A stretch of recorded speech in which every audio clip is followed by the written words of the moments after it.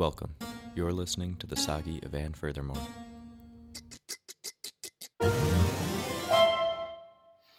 Dr. Greybeard called me from the Silent Cry hotline. He said, "You're sad."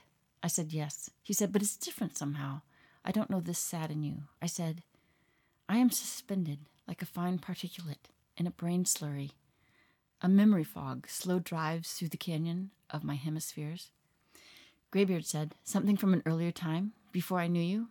I said, "Naive detritus for actions born of thinking instead of crazy, when I could reason with thinking born of prayer, lives that made no sense."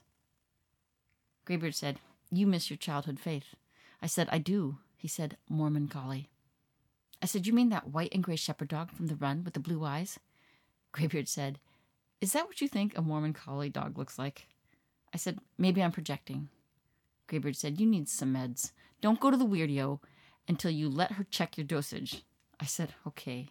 And I miss you too." Conveniently located next to the placebo gumball machine selling make-believe mood gum. Wait, does that work? It sounds like I'm suggesting that moods are made up, which they never are. Moods are real, factual, and really important. Not. Was the door to Dr. Anita Samed's office. I winked at Tallyman, and he nodded, smiling. Are my eyes adjusting to the light in here, or to the overwhelming presence of Dr. Anita Samed's? She walked over just so and said, just so, "How nice to see you again. What the hell is going on with your pupils?" I lowered my head and averted my gaze, embarrassed and betrayed by disordered dialing. I said, "I don't know." And she said, "Really? You have no idea? I don't believe you. I heard you take teaching very seriously and stay in touch with your students, follow their careers, offer them your advice, even once they no longer want it or are no longer formally your pupils. You should reach out. Find out what the hell is going on with them. They are young and appreciate your support. Or have you forgotten what it is like to be young?"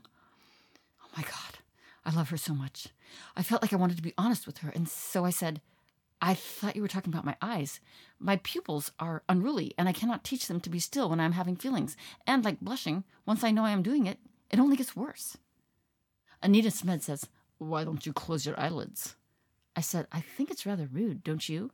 And she said, "Who cares? If it makes you feel more comfortable, then do it. We keep our eyes open so much. But why? Because there is information still to be gathered? So what? This is the information age. Enough already. You can still listen, and people can still talk."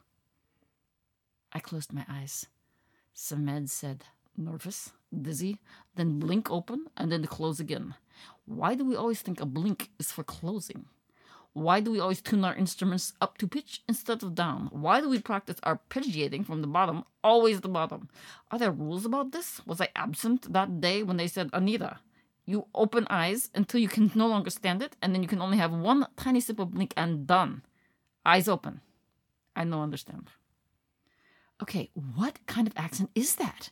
It's like a Nordic cabaret vampire. Some kind of svelte Swedish Svarmer, right? Anyway, she's right. I haven't felt this comfortable since my goggle-wearing jag, and I don't have to worry about my placebo mascara hypothetically running and becoming mascary. I like this. It's nice and dark, and when I blink, it's like I'm watching an art film or being subliminally influenced by the images around me. And I can move my head with my eyes closed and then be surprised when I blink next. It's like I'm texting myself inside, and I'm aware that people are talking to me and occasionally look up or just nod while not looking up at all. This is kind of awesome. "Dr. Greybeard tells me you are longing for your faith. Can you tell me about this? What is it you are missing specifically?" I said, "It was a simpler time." Samed said, "Duh. You were a child. Why do you make it a Mormon thing when it is just a life thing? You are being redundant." I said, "It was my formative landscape. It's how I learned to speak about things, think about things. I think it was more than a life thing. It was prepared for me, and I for it. There was nothing life happens about it. It was magical."